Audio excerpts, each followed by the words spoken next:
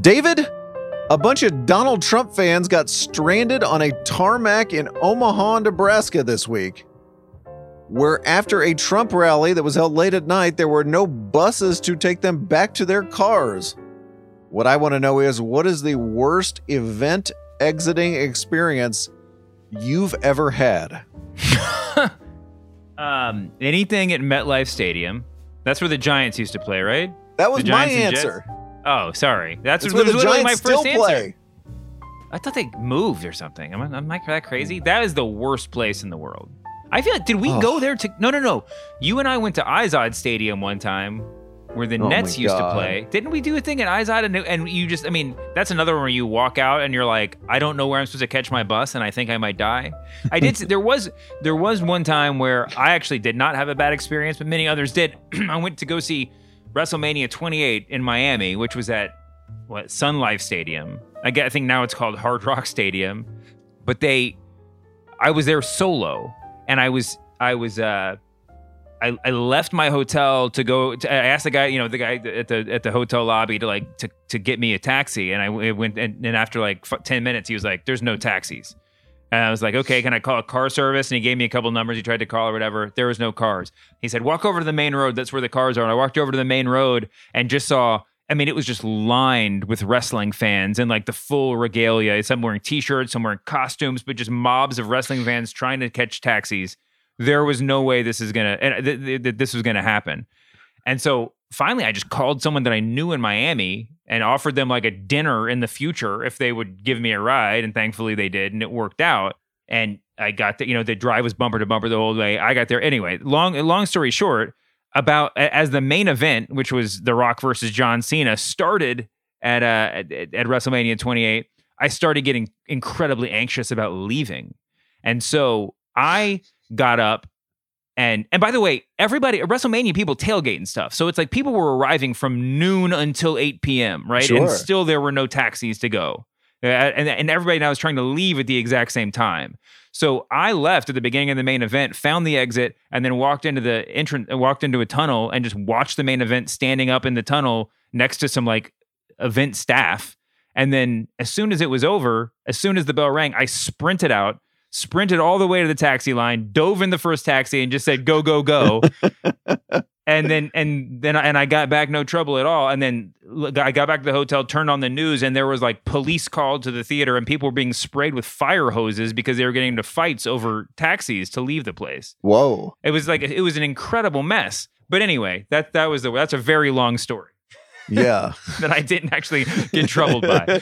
Our sympathies to everyone in Omaha. Yeah. And next time, follow David's advice. As soon as Trump starts insulting the media, or start saying that the polls are all rigged, just sprint for the bus. Just go, run, and beat the crowd out.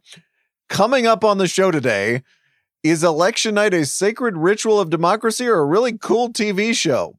We're going to answer your listener mail, plus Politico reporter Jake Sherman. All that and more on the Press Box, a part of the Ringer Podcast Network.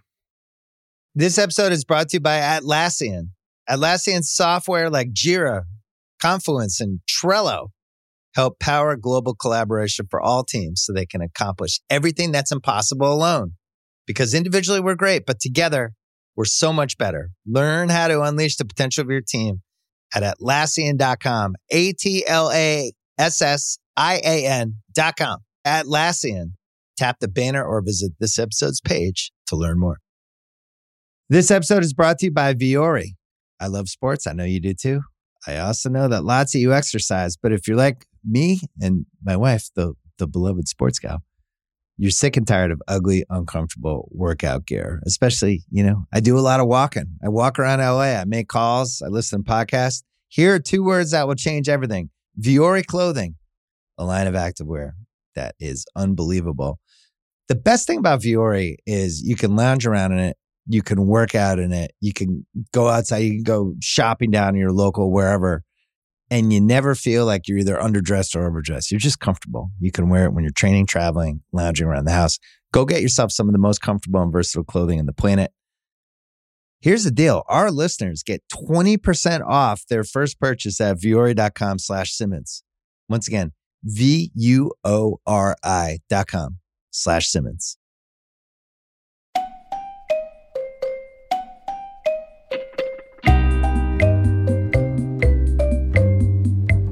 media consumers. Brian Curtis and David Shoemaker here. David, I wanted to start with a little clip from Donald Trump. There's some Marine One helicopter noise in the background, but listen to him talk about his expectations when he flips on the TV on Tuesday night. It would be very, very proper and very nice if a winner were declared on November 3rd instead of counting ballots for 2 weeks, which is totally inappropriate, and I don't believe that that's by our laws. I don't believe that. So we'll see what happens. I thought we could use that, David, as a segue to talk about election night TV.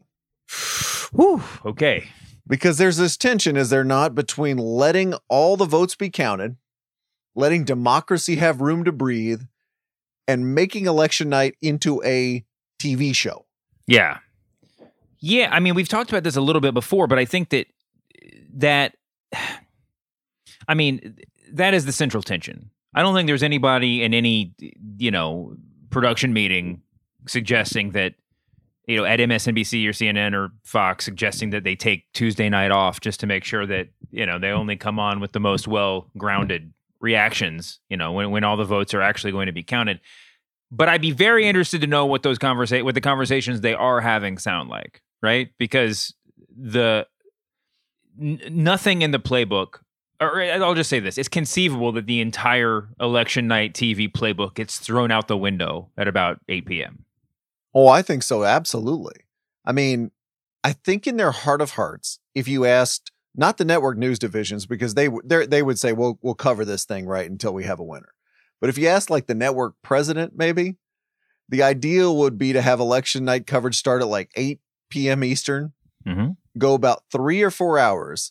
And right before midnight, when everybody on the East Coast is losing steam, a winner is declared. Yeah.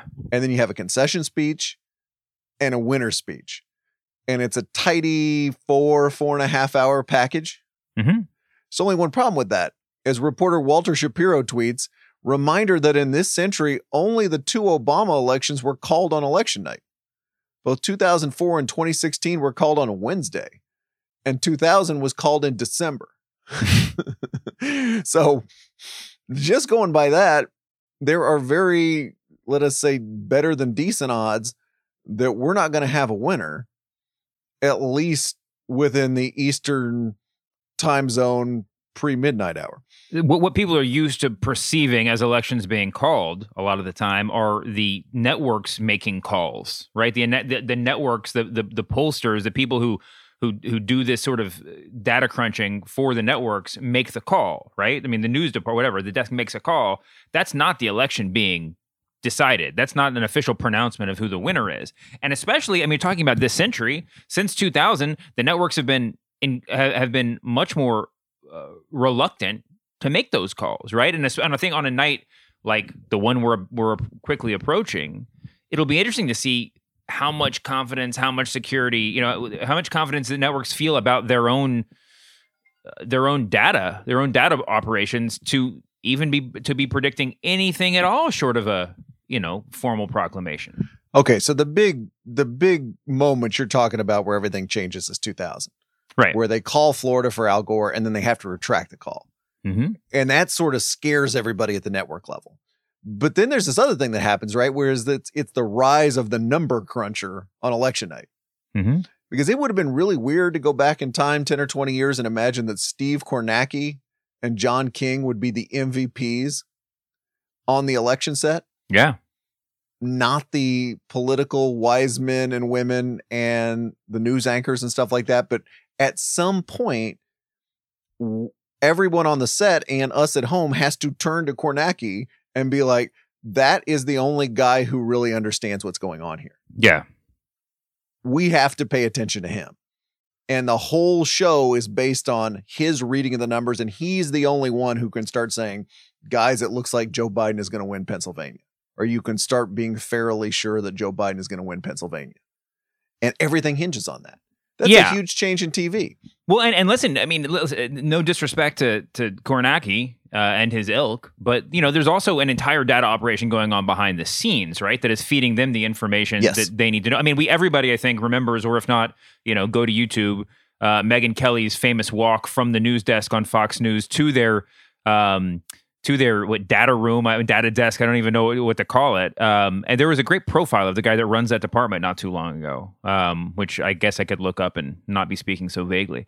But yeah, I mean, even what we're seeing, even the kind of glorification of the data of the data, guy or gal on TV relies on a whole lot of other algorithms running in the back, right? I mean, and then, but that is clearly layered with a certain some level of decision from the people in charge as to what degree we're going to go with it, right? I mean, what does it take for us to say it confidently on the air?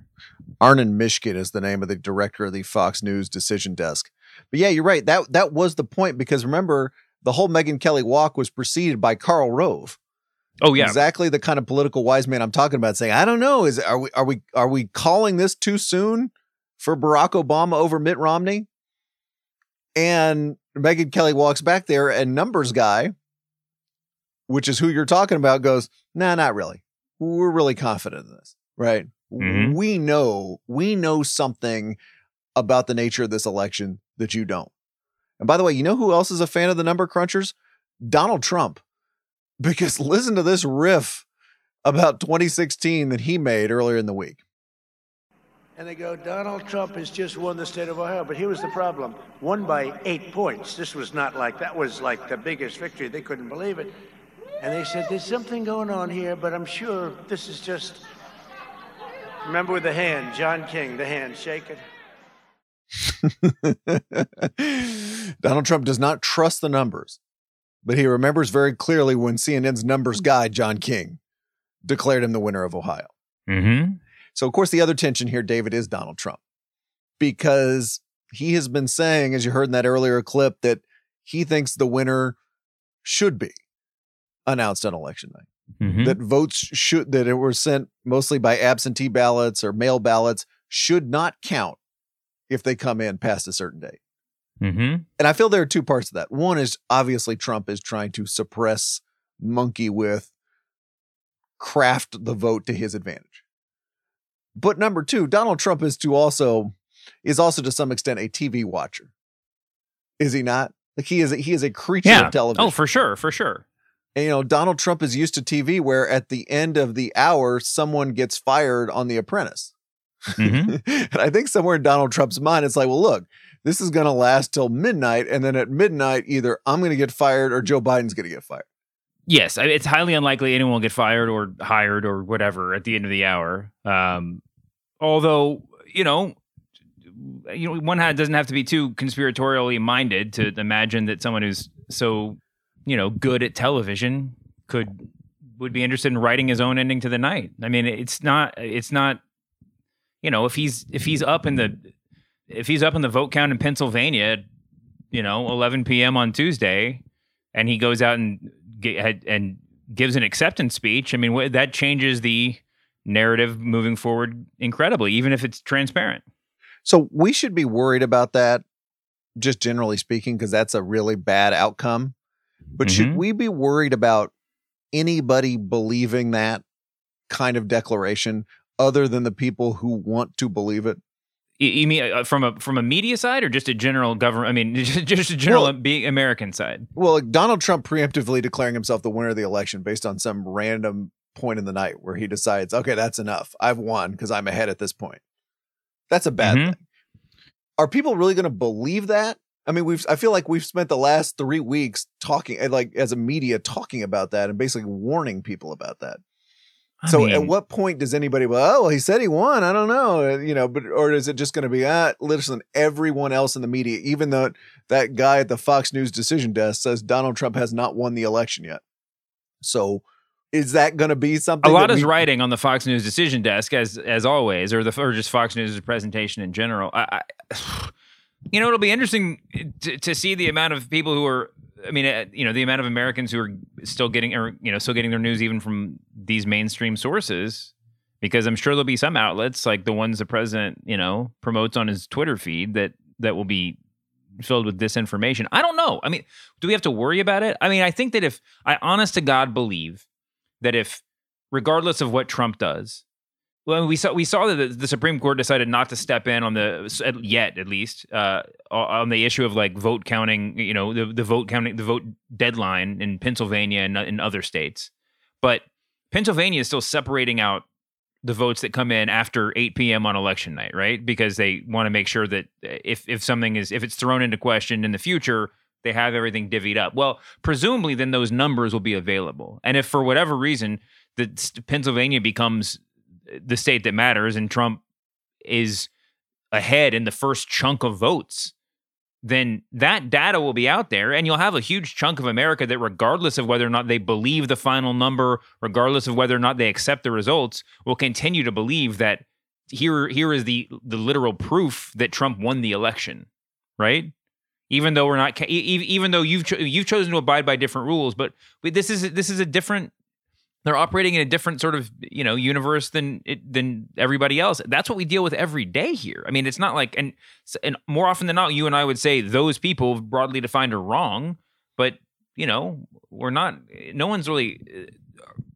We're not operating from the same principles, I guess. Well, and I guess that gets to my question: is we recognize it universally as being very dangerous to democracy to somebody to falsely declare that they've won an election. Mm-hmm. But I just wonder if the forces of actual information versus the forces of misinformation, if there are so many more people in column A than in column B, that will be seen as anything other than a stunt or something silly and false by the large amount of the American people, right? Because both things could happen. Donald Trump could declare that he's won the election, declare there's massive voter fraud, declare whatever he wants, and Joe Biden can still win the election and become president in January. Yeah. And in fact, that's probably a fairly likely scenario. I'm more, I guess maybe irrationally, but I personally am more concerned with all of the Americans who won't accept the verdict, even if Trump, than I am with Trump just like refusing to leave his seat. If Trump loses, I mean, I just think that it's practically a little bit more easy, a little bit simpler to get, an illegitimate president to leave the premises than it is to reconvince hundreds of thousands of misinformed people. Have you seen how the warnings about misinformation on election night have filtered down to America's children? The Atlantic's Edward Isaac DeVere posted this tutorial from the children's educational site Brain Pop. I was not familiar with this. It's not on my kids' radar, but listen to how clearly this whole problem is explained to the kids. An early lead on election night doesn't guarantee a win. So if any candidate is claiming early victory, be skeptical. That goes for news sources too. Remember that some commentators may want a particular candidate to win, and media outlets more aligned with one party could be quick to draw conclusions about who won. If that gets shared around enough, it could create a false narrative and damage the public trust in the election. So could we have Rachel Maddow just read a slightly less kindergarten teacher voice of that on the news every night between now and Tuesday? I mean, I think the people who are watching Rachel Maddow are pretty, okay, comfortable Lester with those. Holt, Yeah. Can we get him on board? Yeah, Can Martha McCallum read that? Fox? I couldn't agree more. Listen, I think that I have no doubt that all of the networks, including Fox, are going to come on election night fully prepared to explain this at the front end and as the night goes on, right? That there are a lot of votes to be counted. I think that the real state of play is how well they, explain the ongoing Supreme Court potential litigation that might follow. It's going to get really messy. I think, well, it could get really messy. And I think that it's a much bigger story, both looking back and looking forward, than could possibly be encapsulated on election night. So it's a difficult job. Let's hope that they're up for it. To that point, here is 538's Galen Druk talking with Dan Merkel. Dan Merkel is the guy who runs the decision desk at ABC News. Here he talks about how long the whole process is going to take. Do you think it would be possible to project an overall winner on election night without results from Wisconsin, Michigan, and Pennsylvania? I think that would be very difficult. Again, nothing's impossible. And at the D-Desk, we're prepared for anything. But that it seems likely that if we're not able to project those, we'd have to wait on the overall, because the way we project the president is, it really is when someone gets to 270 electoral votes. So it's not like we're modeling it and saying, well, we think one of the candidates will get there. We actually have to have the states projected added up to the 270 in order to have a winner. So are you going into election night then thinking that you won't project an overall winner on November 3rd or in the early hours of November 4th? Well, like I said, I think it's a distinct possibility, but I'm not going to say never, because I don't want to set that expectation. We've seen unexpected things happen before, so it's possible, but not probable. I love the term D-desk. Gives an Avengers-style feel to a bunch of nerdy guys and gals sitting in a back room at ABC News. Yeah, totally true. But listen, for that night, possibly for that entire week, the people at those various D-desks will be the biggest superheroes or the biggest pop culture stars in our country. I mean, it's like the jury of a mega trial or something. I mean, these are the people who are going to be. They're just they're just running numbers, but they're going to be seen as the people who are counting the votes, or beyond that, even voting themselves. Before we get out of here, can I give you my top 4 types of articles you're going to read between now and Tuesday night? Oh, please. Number 1, 9,000 new Trump investigations. I think you pointed this out in email. Mm-hmm. Is everybody just trying to beat the deadline? Like, well, we got one more scandal here. Can we get this out before Tuesday? There were like 3 today that I had just seen like the tweet and hadn't even had a chance to read yet. Mm-hmm. That was kind of amazing. Number 2, the scare the shit out of the liberals story. This is a time-honored, just absolutely time-honored genre. I saw there was one in the New York Times op-ed page, which was essentially about, can we trust Pennsylvania's polls? That was the title. And the evidence was, I don't know, I'm walking around Pennsylvania and it doesn't seem like Joe Biden's going to win. It really doesn't matter whether that story's wrong or right. Its seemingly sole purpose is just to freak out resistance Twitter. Right? That if you're watching Nate Silver, watching all these people, it's like, oh my God, what is going to happen? Did you read that article in the New York Times? There's freak out resistance Twitter, and there's also, I mean, this is kind of the same thing, but they're part and parcel. But the more that you engage in media ethics Twitter, the more people that you get arguing over whether or not the piece is justified in running in the first place, it seems like it does seem like there's a crass advantage, or that you reap some reward for just freaking out. I mean, just having people asking whether or not you should have published the piece. Absolutely, especially now because everyone's on edge. Mm-hmm. Number 3 really isn't a type of article. It's more of a TV interview, which is people on CNN or MSNBC cutting off interviews with Trump spokespersons because they are saying fake things on the air. Oh yeah. There've been like 2 Jake Tapper versions of this, I feel, in the last couple of weeks. Mm-hmm. Hallie Jackson on NBC had one. Just that's it. Right. I may have given you another 30 seconds to a minute before, but now here in the apparently waning days of the Trump administration, I'm done. You're cut off. I'm sorry. We have to move on. Do you think they're going to add a few extra seconds to the delay so that they can just cut off people from the Trump campaign if this becomes super problematic? That's a good. We're going to do prop bets on Monday, and I think sacrificial lamb of a Trump spokesperson that comes out to talk on election night while Donald is watching TV. That's a great bet. It would be pretty amazing if Trump declared victory, or kind of. I guess he doesn't have to for this to work, but it would be great if he declared victory and every pro-Trump talking head that they got on TV after that was coming live from the Trump victory party. So there's just confetti falling in the background and they're just running to the camera, pumping their fist and screaming. That would be a really, really wild move. You hear those little whistles that everyone has on New Year's Eve in the background? Yes. There's just the same 5 people walking back and forth over and over again, but they try to make it look like there's a giant party going on. Number 4 on my list, and this is more of a personal thing, David, but reporters who put the "I voted" sticker on and then take a picture of themselves for social media. Go on. I don't like when social media content is laundered as a public good, right? If you want the Instagram photo, Facebook, whatever photo of yourself, knock yourself out. I'm not going to worry about that. But putting on the "I voted" sticker, I'm just encouraging everyone out there to do their civic duty. Come on. If you hadn't voted that day, you would have just taken another picture. You would have found something else to put on Instagram. Mm-hmm. So don't launder your social media strategy as your civic duty.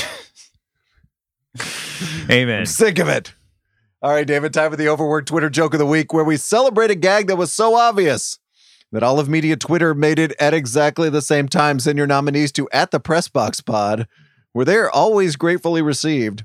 On Tuesday, David, Kim Kardashian gave the world its most mocked tweet, quoting, "After 2 weeks of multiple health screens and asking everyone to quarantine, I surprised my closest inner circle with a trip to a private island where we could pretend things were normal just for a brief moment in time."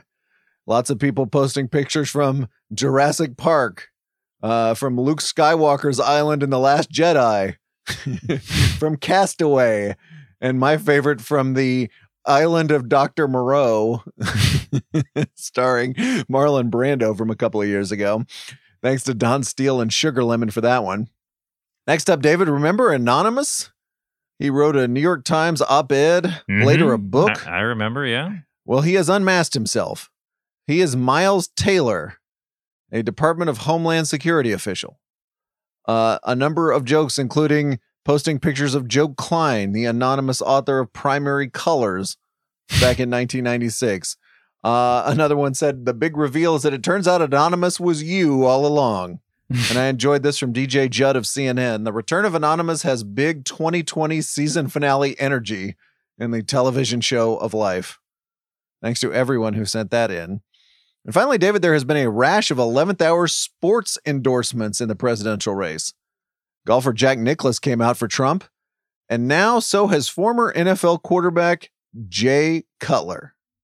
Jay Cutler. It was an overworked Twitter joke to write, "Yeah, but there's like a 50% chance Biden intercepts the endorsement and returns it for a touchdown." Thanks to JMT. If you reminded us that Jay Cutler is also bad at politics, congrats, you made the overworked Twitter joke of the week. This episode is brought to you by Viore. I love sports. I know you do too. I also know that lots of you exercise, but if you're like me and my wife, the beloved sports gal, you're sick and tired of ugly, uncomfortable workout gear. Especially, I do a lot of walking. I walk around LA. I make calls. I listen to podcasts. Here are 2 words that will change everything. Viore Clothing, a line of activewear that is unbelievable. The best thing about Viore is you can lounge around in it. You can work out in it. You can go outside. You can go shopping down in your local wherever. And you never feel like you're either underdressed or overdressed. You're just comfortable. You can wear it when you're training, traveling, lounging around the house. Go get yourself some of the most comfortable and versatile clothing on the planet.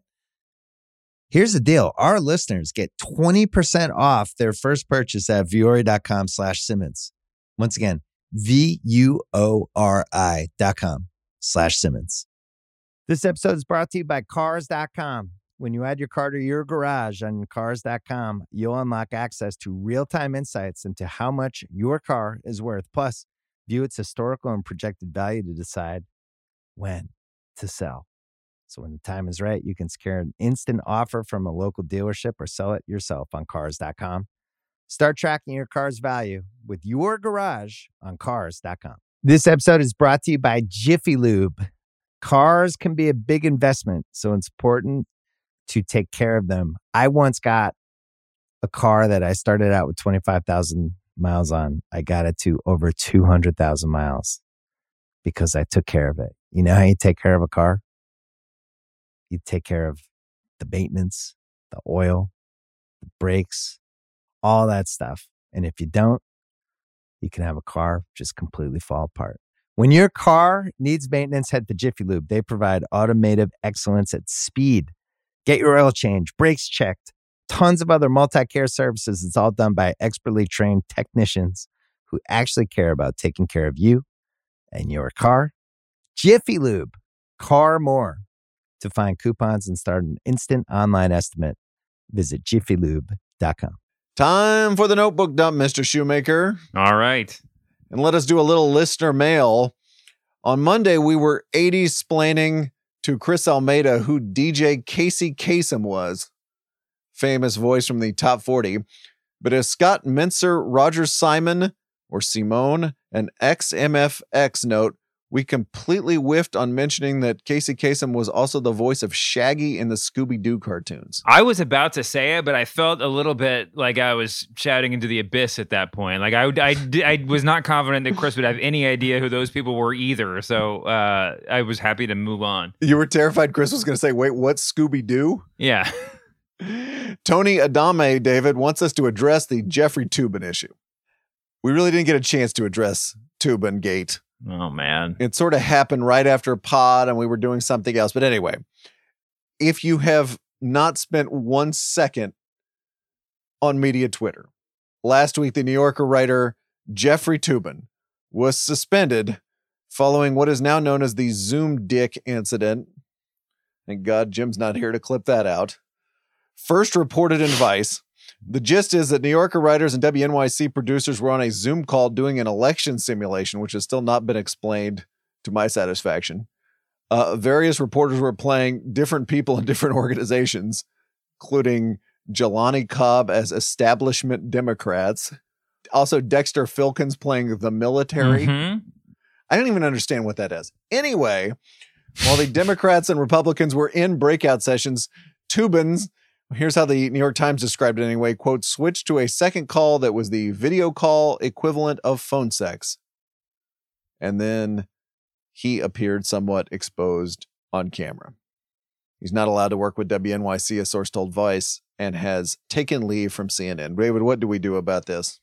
Well, I think you can probably toss the election simulation results out the window. I mean, nobody's head could have been in the game for the second half of that. It truly was. If you're going to cast doubt on any election, it's the New Yorker's election simulation.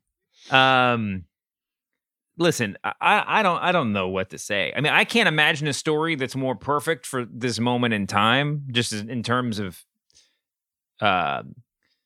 electrifying Twitter and sort of catching everybody's attention, both because of it's a work Zoom call. It's about the election. It's sex or, self sex, whatever you want to categorize that as.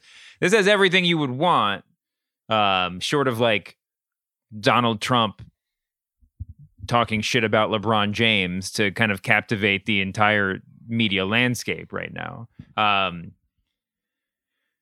You get past the first round of dunking and joke making, and it becomes a sort of sad story, right? I mean, and I think that I don't know for how many people it's identifiable, but it's there's not a lot of like second tier humor there, right? I mean, it's just sort of problematic and disturbing and just sort of sad. I mean, it's yeah. I kind of, we didn't talk about it. We were literally recording as this story was breaking a couple weeks ago, and then, I kind of half seriously said if it blows up any bigger, maybe we should just do an emergency episode. But I felt like it sort of, I don't know. I don't think we moved on from it super quickly, but its apex, its bright shining, peak was pretty brief. Yeah, I completely agree about first tier humor, second tier just sad on multiple levels. And I just don't know. I mean, on the one hand, he insisted, and I think we have probably a lot of reasons to believe him, that he did not intentionally do that right in front of his colleagues. So on the one hand, there's this argument of like, it was just this terrible, terrible accident. And we should at least think about journalistic forgiveness or professional forgiveness for that. But then there's the second part, which is all of his colleagues who saw that, right, and watched that on a Zoom call. And I wouldn't want to discount their experiences either. Yeah. I just wonder if at some point in the New Yorker's decision-making process, it comes down to that, what his colleagues who were on that call have to say to David Remnick and company there. Well, and there's the real question of, yes, what exactly the colleagues and what they experienced and what their feelings are, because it's sort of hard to separate that from the sort of broad notion of offense, right? I mean, certainly they were exposed to a thing that most people would define as offensive, but unless they were, but it does matter specifically how they were affected by it, and in no means should this vindicate Toobin or, lighten the situation. But I mean, certainly the sexual aspect of it is significant to the way that it was. Everybody engaged with this as a joke for the first 24 hours, right? I mean, and still are for the most part. I mean, I can imagine that. I mean, certainly it's apples and oranges, but like there are other worse things that he could have done that probably would have gotten a lot less attention on Twitter and in the news and everywhere else. If he had thought the camera was off and he kicked his dog or something, I mean, people would have been potentially rightfully offended by that. But I have a hard time imagining that blowing up on Twitter the way that, what happened did. Right. There's something that we could agree was bad if it was, it all, but this was something we probably wouldn't care about. That wouldn't necessarily be big news is what I'm saying. Something much worse could happen that wasn't, that wouldn't necessarily break news like that if it's in a private Zoom call. It's a hard story to wrap your mind around, but I agree. It's the people who were affected by that who I think the New Yorkers probably, it wouldn't surprise me if that's what it came down to, like you said. Let's spend a moment on Tucker Carlson. Last night on his show, Carlson was interviewing Tony Bobulinski, the former Hunter Biden associate, who is now claiming the Democratic presidential nominee Joe Biden is lying about his involvement in his son's Chinese business dealings. Okay. Then Carlson goes into a monologue about something else while sitting behind a chyron that said, damning Hunter Biden documents suddenly vanish. Give a listen to this. So on Monday of this week, we received from a source a collection of confidential documents related to the Biden family. We believe those documents are authentic, they're real, and they're damning.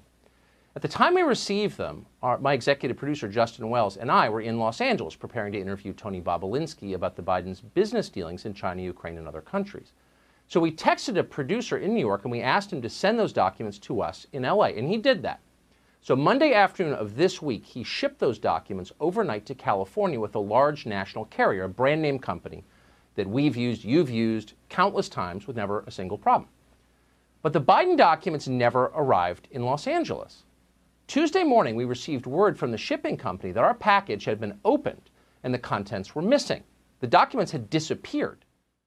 Listen, I think we all have at some point in our lives forced our friends to listen to an incredibly boring story about a UPS package going missing that could have just been half a sentence and ended up being 5 minutes long.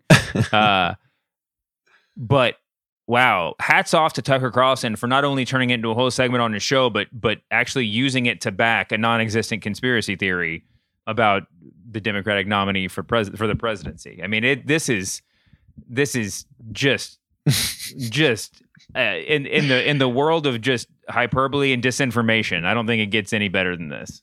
Unlike the Toobin thing, this is an uncomplicated laugh. The incriminating documents went missing. Okay. Absolutely. Also, and I don't know if you want to spend a second here on Anonymous, but sure. Was that something of a letdown in terms of who that could have been? Well, yeah. I mean, and I think the fact that everybody was sort of talking themselves down at the time, right? I mean, we had kind of conventional wisdom had sort of started high and pretty quickly settled onto the John Huntsmans of the administration, right? But as the piece came out, so our expectations were already super low, and the reveal was I mean, I don't know how you can. How it could have been less compelling, it was like the first time the mask came off on The Masked Singer. I don't even remember the first, but you're just like, oh, and the judges are literally saying, could this possibly be former President Barack Obama? And the mask comes off and it's like Cheech Marin or who? No, it wasn't. It was Tommy Chong. Well, I don't even know if he was the first one, but it wasn't Cheech. It was Tommy Chong. And then all of a sudden you have to just readjust your entire frame of mind, like, oh, these aren't going to be stars. That's sort of the point of the show, I guess. But like, yeah, it's certainly not former President Barack Obama. He was not the answer in either of these reveals. It was not Kellyanne Conway, who, by the way, I would like to nominate for a potential Masked Singer contestant if indeed we have another season. Contract's probably already signed. Yeah, would watch. This is from Shane Nyman and Matt. They had similar questions. What besides Twitter will you two be watching on election night? What news channels? As someone who does not usually partake in the I think the multi-screen sports experience, although I believe it's mandated by my Ringer contract, I might have multiple screens. I'll probably have multiple screens set up for this one just to see the way that everybody's reacting. But I'm sure, like you said, besides Twitter, I'm sure we'll all be paying attention to the Upshot and to 538 and to, all the other sources of, crunchier data online. I think I'll probably be paying more attention to that than anything that's going on TV. Yeah, I would say my happy place is like CNN and MSNBC on the flip on television. And then your so-called second screen as like Nate Silver, Dave Wasserman, and the New York Times Needle. And that pretty much gets you through the night. Yeah. And then, of course, you want to just, Twitter jokes and stuff like that, which we will be hunting for. Please send them to us. This is from Elizabeth Gardner, David. Will you use coffee or some energy drink to stay up late listening to election results, or can you stay awake naturally? David's on the East Coast, so he gets to answer this one. Coffee does work. I usually do just some sort of caffeinated beverage, a Coke or something like that. Sugar helps too. Although I'm definitely at the age now where, like, it's not. It affects more than when the channels go off the air, I keep going. So I gotta watch it a little bit. But yeah, I think it'll probably be some really ill-advised cocktail of caffeinated beverages and delicious Modelo cans. From Andrew Joe Potter, John Taffer, the host of Bar Rescue, David, has landed a Trump interview. So Jason Whitlock got one, the sports writer, and now the host of Bar Rescue. So Andrew asks, who else will get an exclusive interview with the president with a week until election day? Dog the Bounty Hunter, the winner of Joe Schmo? Has Dog the Bounty Hunter come out as a Trump surrogate or something? I feel like he is absolutely a potential candidate for that. We should look that up right now. I don't know. It is interesting. It's the second time in the week I'm going to name check Between Two Ferns, but Obama did go on a Between Two Ferns. I think that was to help promote the ACA, or when he was trying to get the ACA going, one of those things. It's this, like, Trump is not the first person to sort of like micro target interviews, probably with an eye towards getting, a big social media reaction. But this does seem like a weird procession. The John Taffer thing, at some point you got to wonder if Trump is just giving interviews to people that he wants to meet before he has to go back to his regular life. Absolutely. Absolutely. All right, here we go. An update. This is from a January New York Times profile about Dog the Bounty Hunter after the death of his wife. Headline, Dog the Bounty Hunter is hunting alone. He says, Dog won't say who he voted for, according to the Times, but he did attend Donald Trump's inauguration. He said it didn't matter to him who is in the White House. I feel an allegiance, he said. I think Michelle Obama would make a great president. Okay, so that is Dog the Bounty Hunter's politics. Finally, this is from Jeff Warren. Might be a tired question, but I'm getting PTSD from 2016 with so many people talking about Trump's loss like it's a foregone conclusion. Any hesitation in framing it that way, or just framing up the 80% chance Biden supposedly has as the reality? I know Biden's polling is a lot stronger than Hillary's at this point, but states like Pennsylvania and Michigan, surprising us again, could lead to a repeat of 2016. How do we talk about Biden's chances, David, without overstating them? Well, a lot of people are trying really hard to figure this out in real time.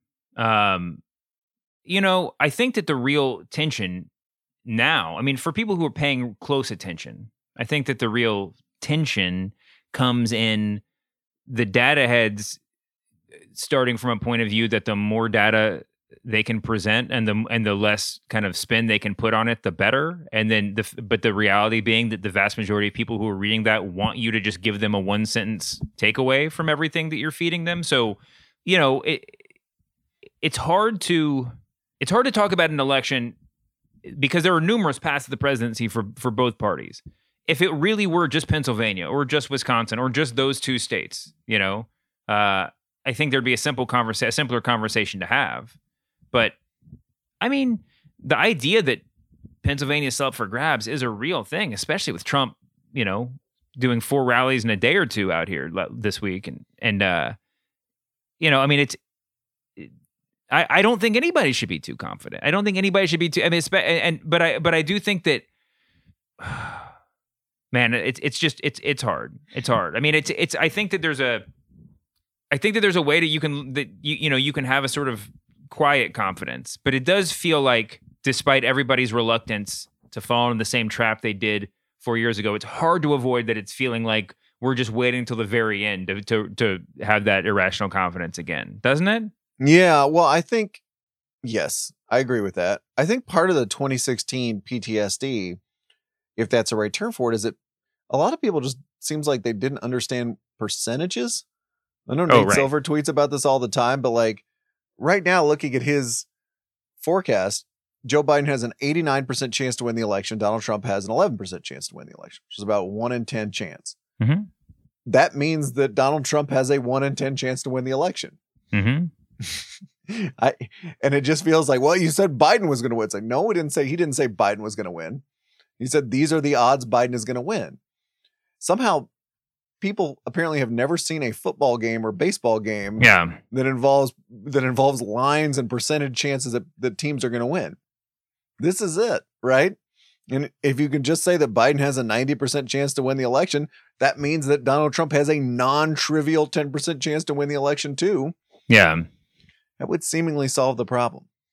I think you're right that most people don't, aren't as familiar with betting lines as it might seem like from where we stand. That might be the very definition of our ivory tower, however you want to call it. But yeah, I mean, I saw Nate Silver on Twitter actually making this point that like he was saying that there are probably other outlets, not 538, but other outlets who are overcompensating in the pro-Trump direction for fear of looking like if they get it wrong again, they want to be a little bit higher than 10% or whatever, even if they think that's the real chance. Mm-hmm. But then Nate went on to say that practically there's not a real big difference between saying Trump has a 10% chance and Trump has a 35% chance, which at that point you're like, okay, I trust that you were right in whatever you want to say, but like I'm lost. I mean, it's I think that we're all, I mean, there's a point in which we all get sort of lost in the weeds in these conversations. And like I said, you just got like, there's,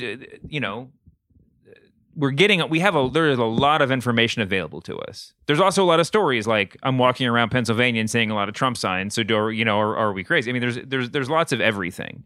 And there was a great story, a week or two ago about how there was a huge indicator was that, I mean, listen, I got a great feeling after reading the story that liberals in Trump counties or Trump, on Trump blocks were not afraid to put up Biden signs like they would have been afraid to put up Hillary signs like 4 years ago or whatever. Like those stories are all out there, but it's just wading through everything. I mean, I don't think anyone would argue that there's like one thing that you can look at to prove that Biden's going to win or Trump's going to lose or the other way around. And yeah, we're just all in a very uncomfortable. I mean, listen. You can be as positive as you want, as certain as you want online. I think everybody's still pretty uncertain at their core. You know who never overstates the odds, David? Politico's Jake Sherman. He joined us a little earlier today to talk about the Playbook newsletter, the 2020 election, his future in the business. Here's Jake Sherman.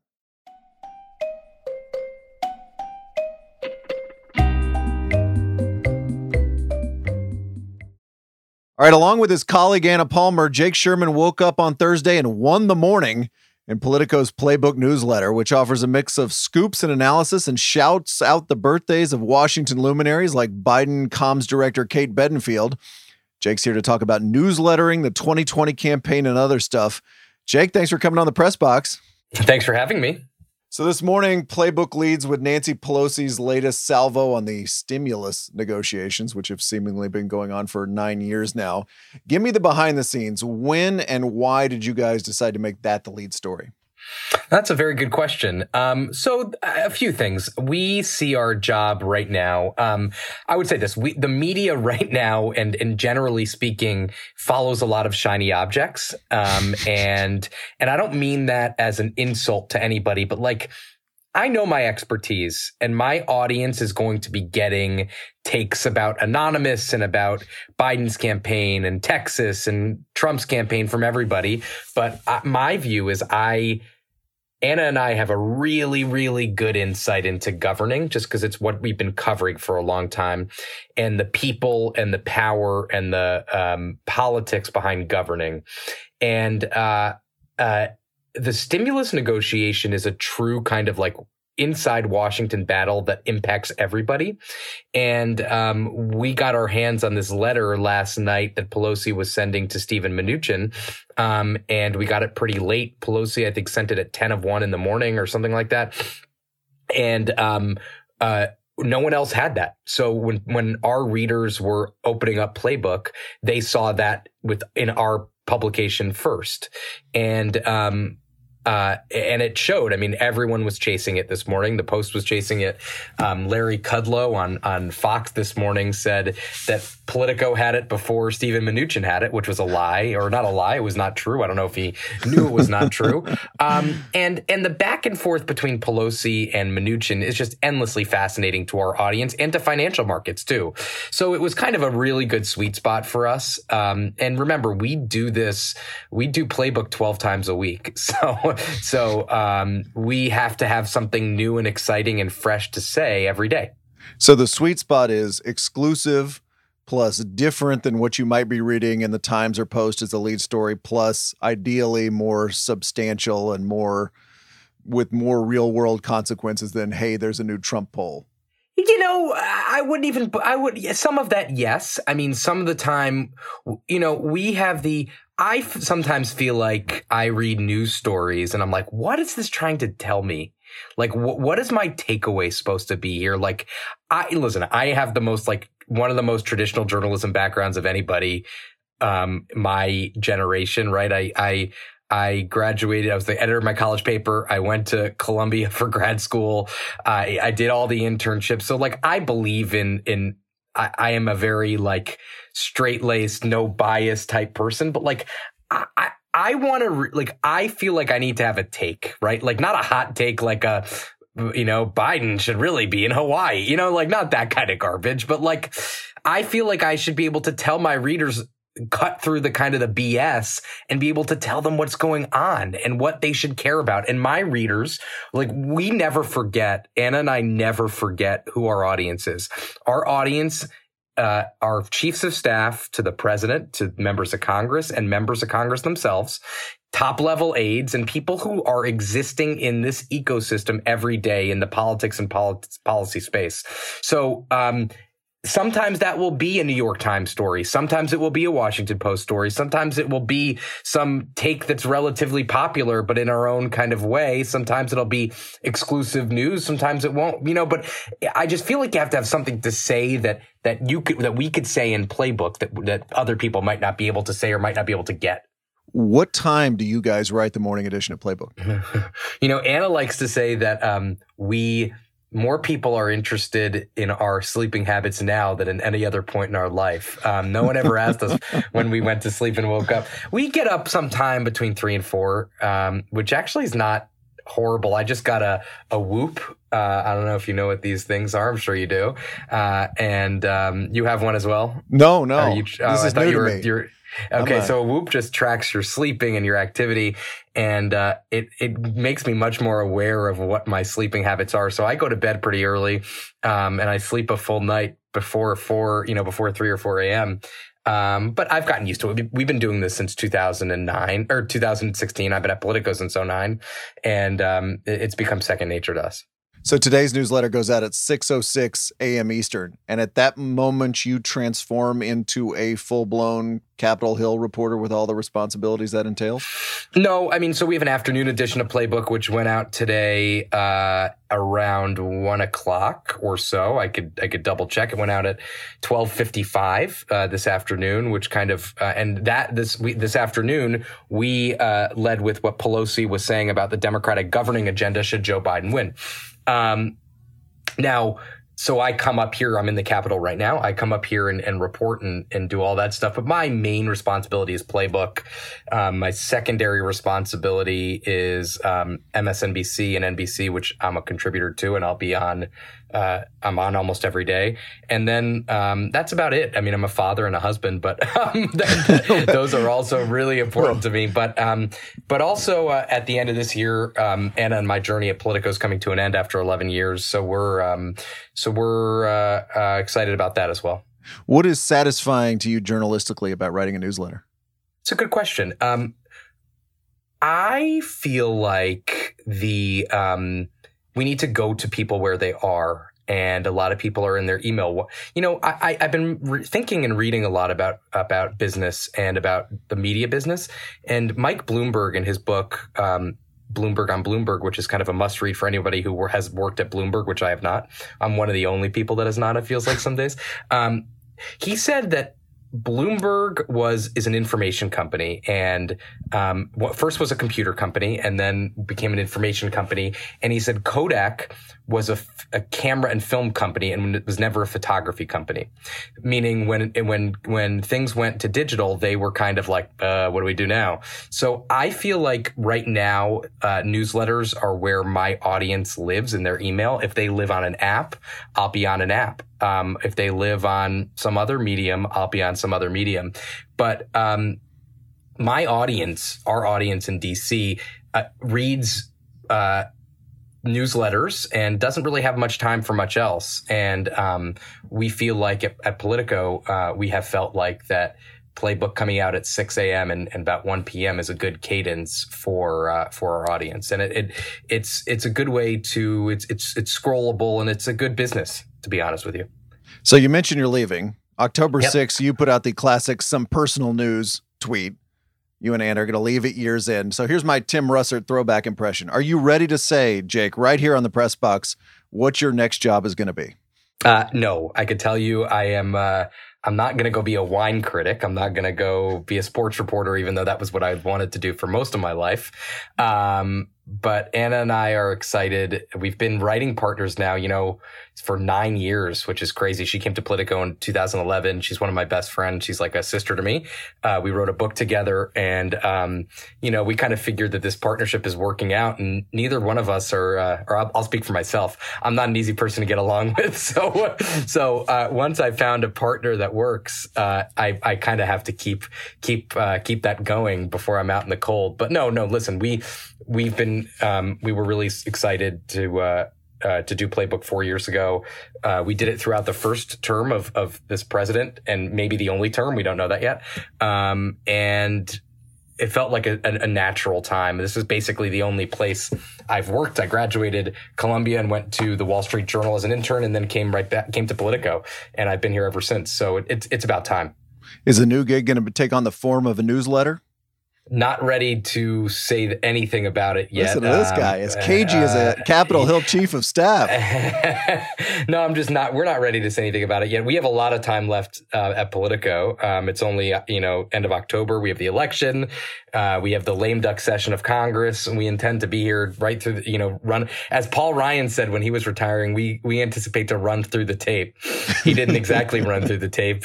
Some would say, but I intend to run through the tape. This is kind of an aside, but when did reporters' job announcements start happening in installments? So everybody, as you know, when they leave a job, they tweet, I'm leaving such and such outlet. I'll have more details soon.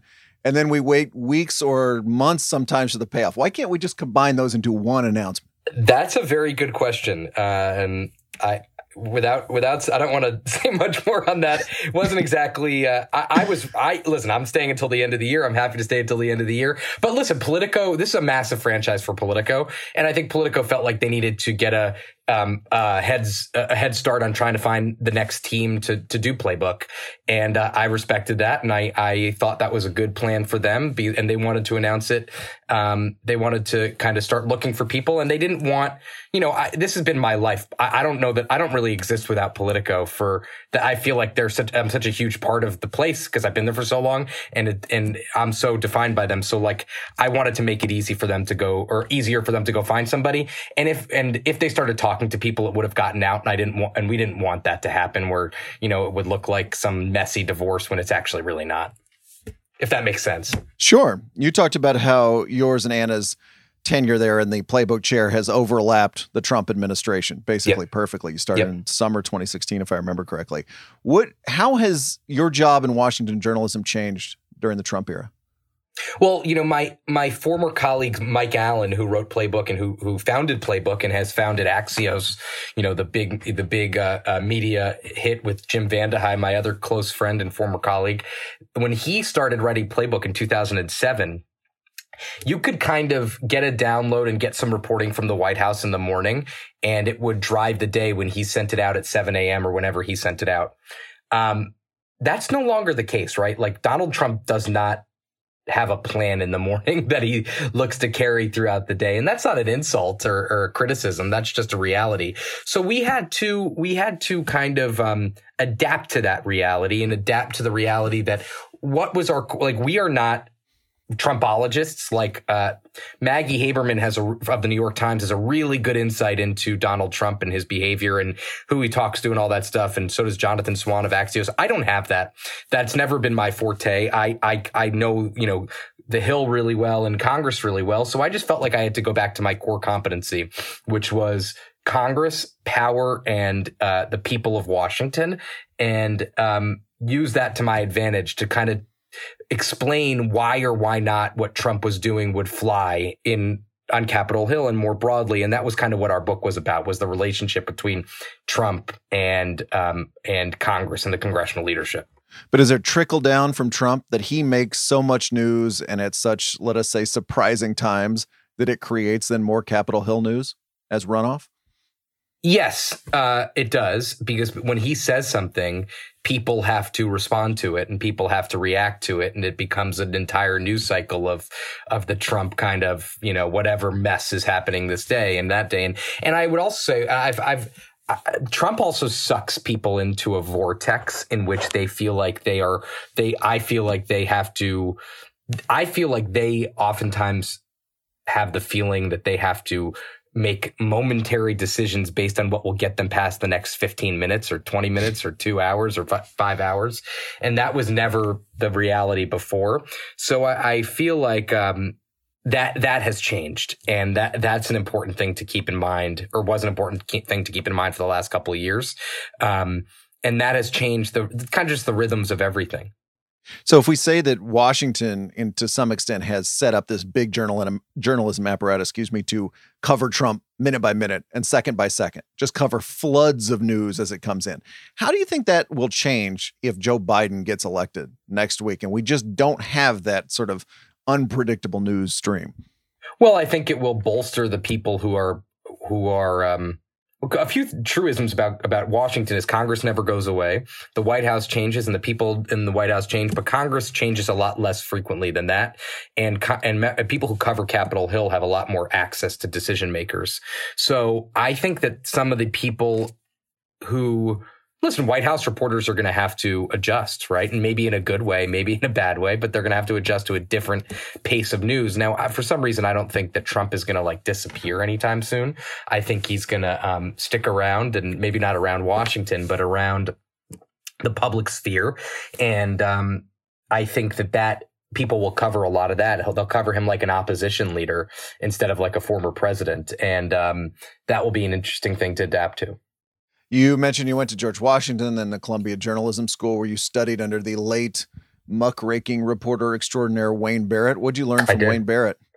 Oh, Wayne was great. A lot. I only had him for one semester, but Wayne had a way of he had a way with politicians that was really fascinating to see. I remember he had Anthony Weiner pre, all of his scandals or in his class, and just watching him grill those kinds of politicians was absolutely amazing. And I remember one time I turned in I don't think I've ever said this publicly. One time I turned in an assignment. It was not good. And he said, "You just interned at Newsweek?" And I said, yes, I did. But that was the cool thing about Columbia, is that I took Wayne's class. I got to take a class from Walt Bogdanich at the New York Times, who's won like 3 or 4 Pulitzers. Sandy Padway, who's a legendary sports editor and sports figure in sports journalism, was my mentor. And I'm still in touch with him. And he sends me notes when he thinks I get out of line on TV. But most of the time, he's just like, "Great job." And I just sent him my book. And I mean, it was like, I just know I did my master's thesis under his tutelage about Fordham University's basketball team. And I just, like, when I was writing my book, the organizational skills that he taught me and how to think about people and characters and rhythm and stuff, that was like, that's what was like the basis of the foundation of kind of being able to write that book.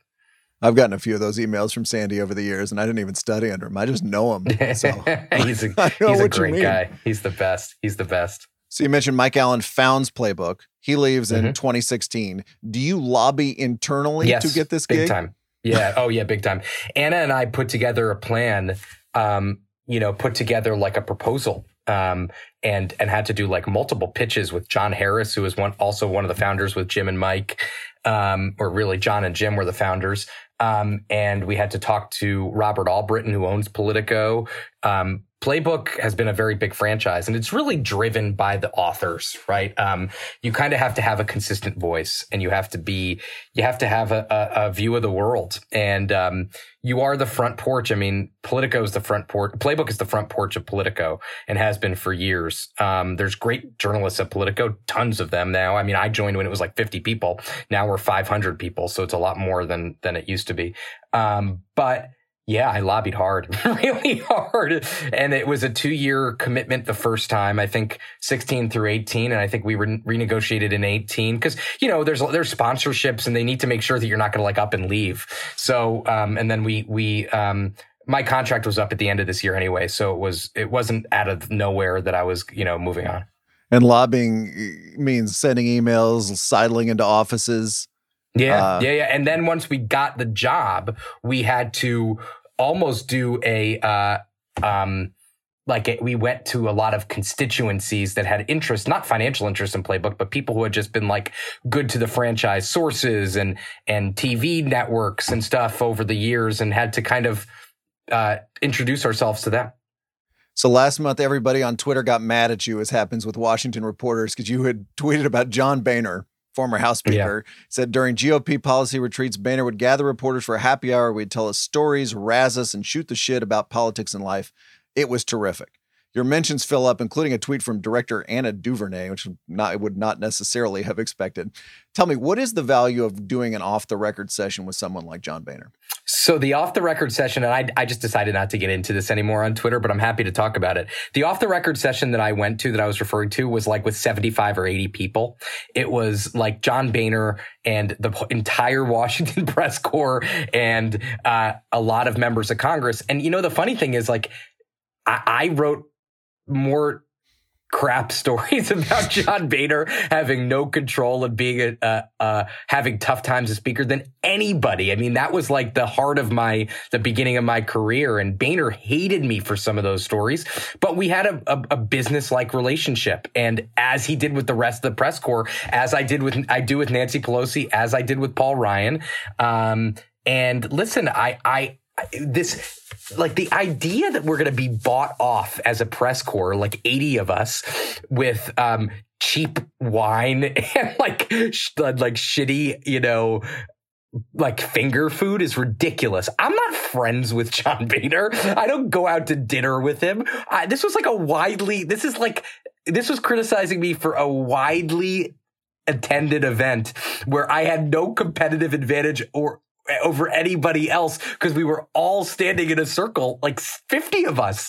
And a lot of us and it was funny because some of the people that went after me, I wanted to respond like, hey, like your colleague who covers Congress for you guys was also at this event. So like chill out. But anyway, like Pelosi has a Christmas party in the Capitol that people go to. Paul Ryan has things that people have gone to, like Christmas parties, receptions. I mean, it's not like we take things from them for free. We pay to be at the retreat. And so I don't know. But it's part of the game, right? Like people talk to people off the record. It's all the time. And it's part of understanding the people as people. And that's my view on that. The one I latched onto was Soledad O'Brien, who's become this media critic on Twitter, often very outspoken. You wrote that her people ask you to publicize her show in Playbook all the time. True. They did recently, and I told them that she's not very appreciative of our work. So, like, I don't think that I need to be publicizing her show, which is of marginal news value to me and to my readership. But, like, listen, the retreat that I was talking about where we did this off the record thing, and this was what I was thinking about responding to Soledad O'Brien, who said she wasn't invited to it. And I respect her. I think she was a great journalist and I grew up kind of watching Soledad O'Brien. She was a fixture on CNN in those days when I was a young person. And I guess I still am a young person. But those retreats are policy retreats at like crappy convention hotels around the country. They're like really wonky, and it's the party fighting over tax policy and immigration policy. And we sit in a room and get people to leak to us and like have to work hallways. These aren't fun. These are not glamorous affairs. They're in the dead of winter in places like Hershey, Pennsylvania, and Baltimore and Williamsburg, Virginia, all fine places. But like, it's not like we're there with like golf clubs and like hitting the links with John Boehner. We're sitting in conference rooms waiting for smoke signals for the most part. So anyone who goes to those retreats gets invited to those kinds of off the record things. They're for everybody. So when you graduate from reporter to Playbook author, what was the funniest difference in the way your Hill sources regarded you at that moment? What was not really. I mean, I'm such a constant presence up here. Like I come to the Capitol every day. I mean, no one is here right now. I'm the only person in the press gallery, but I just have an OCD thing about coming up to the Capitol because if something happens, I want to be here. So they didn't really treat me differently. There weren't any calls that had been unreturned for a couple of weeks, and Jake, just want to catch up. Congrats on the new gig. No. Playbook, but people do feel like an ownership over Playbook in the sense that like they feel like they're waking up to us every morning, so they have the right or the birth to send you emails and tell you how bad something has been or how good it is or what they agree with or disagree with. Like there are some strange people who are Playbook readers that not strange, but like surprising people who are big Playbook readers that I never thought of before I did it, like Warren Buffett and Maury Povich. Nice. Not that they're not weird people, but you don't ever have any, like I cover Congress. I don't have any interaction with Warren Buffett. And then I do Playbook and we did interviews with him, and we did a feature for a while called the Playbook Interview where we'd interview our readers like Stephen Colbert, Warren Buffett, Paul Ryan, those kinds of people, Mitch McConnell. And so it does help you in that sense. But no, it's not. I didn't get treated any better or worse or anything like that. It was just some people didn't even know, and they're like, "Why aren't you writing stories anymore?" Like, well, I haven't seen your byline in a while. Yeah, right, exactly. All right, finally, and most importantly, you mentioned you went to George Washington. You worked at the student newspaper, the G.W. Hatchet, with Ringer staff writer Alan Siegel. What is the most embarrassing thing you can tell us about what Alan was like in college? Alan was without Alan, I wouldn't have a job because I was like an overeager, and he'll definitely agree with this. I mean, an overeager, like freshman who just like walked into the student paper the first day, and I was just like, I'm here and I'll do anything. And like when I was a freshman, I was just like covering like volleyball and soccer, and I was trying to get my way into basketball games. And Alan was one of the most, I mean, at that age, he still is today, but like I was bowled over by his he was the most graceful writer who had the best eye for detail. And we were kids. I mean, we were really young and stupid, and he was a lot less stupid than me. But I was like the kind of guy who was like, I want to go to Dayton for the basketball game. Like, I'll pay my way there. And he was, he had to like put me back in a cage. And Alan got rattled easily in those days because he had a lot. We were a great college paper, The Hatchet. And he had a lot of, the sports section was very well read. So he had a lot on his shoulders, but he was the best. I owe Alan, like, anything that I have is probably due to him and another editor I had called Michael Barnett, who was the editor of the paper, but Alan was the greatest. You can read Jake Sherman and his colleague Anna Palmer every morning in Playbook. He's on Twitter at Jake Sherman, where career announcements will be coming down the pike at some point. Jake, thanks for coming on the Press Box. Thanks, Brian.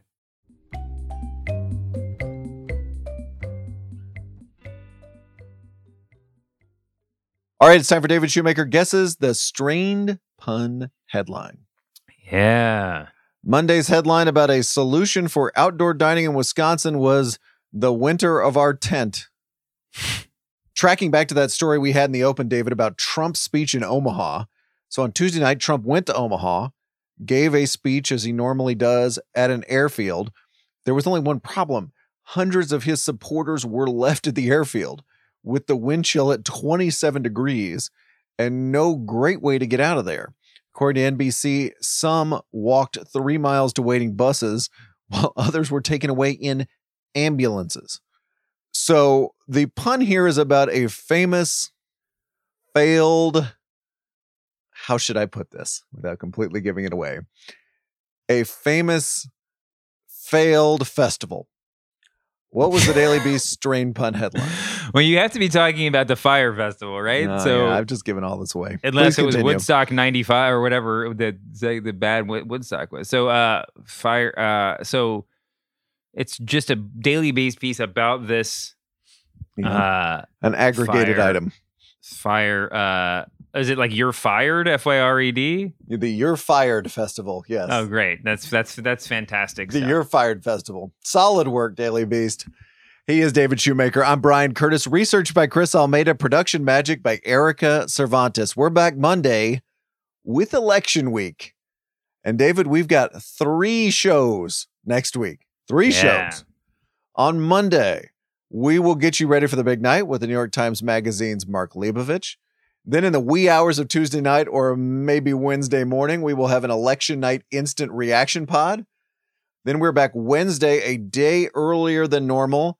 Chew over the results with special guest Jamel Hill. Huge week here at the Press Box. Join us on our D-Desk for more lukewarm takes about the media. See you then, David. See you, Brian.